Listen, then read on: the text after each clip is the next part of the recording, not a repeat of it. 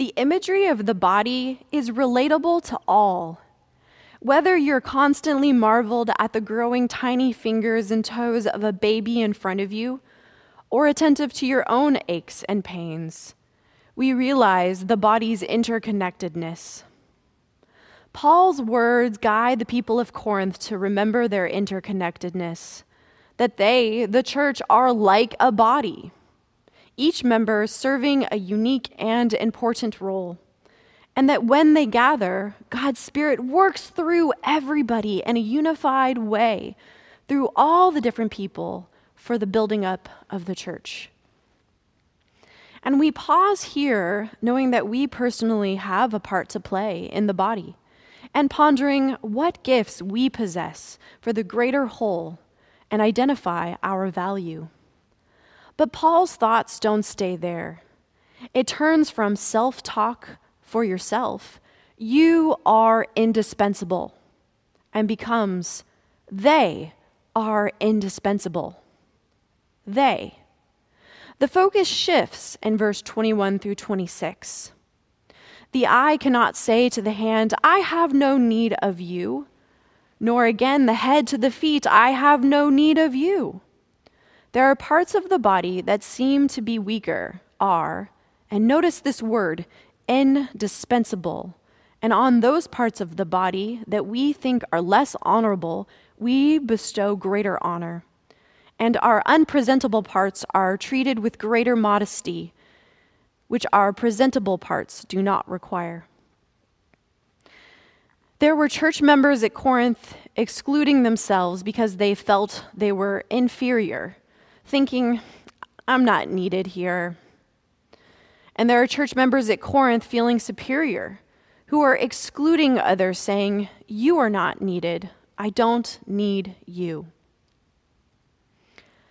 In confirmation class, we are careful to bring up not only great historical figures, and also current thinkers who have pushed and nudged the church to be what it is today.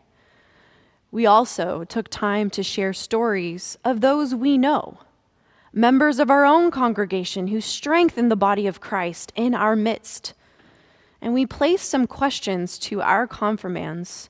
Where might God be calling you and your hearts and your gifts? And we nudge them to continually be evaluating actions and attitudes and praying for what images are seen in the scripture so that they might break down the lines that divide and begin to treat all as Christ would, with dignity and love. You see, Christ is at work and is beckoning us to join him. All that is asked is that we bring whatever position, possession, or potential that we already have. We're already blessed with it. And God compensates for everything else we might need. And if we lean in, God works in us and through us. So then the question becomes, how then might we participate in the body? To participate in this kind of a body is to participate in a diverse and welcoming and celebratory place. In pivotal moments, God is extraordinarily present with Jesus and those around him, and for good reason. God's proximity informs our trajectory.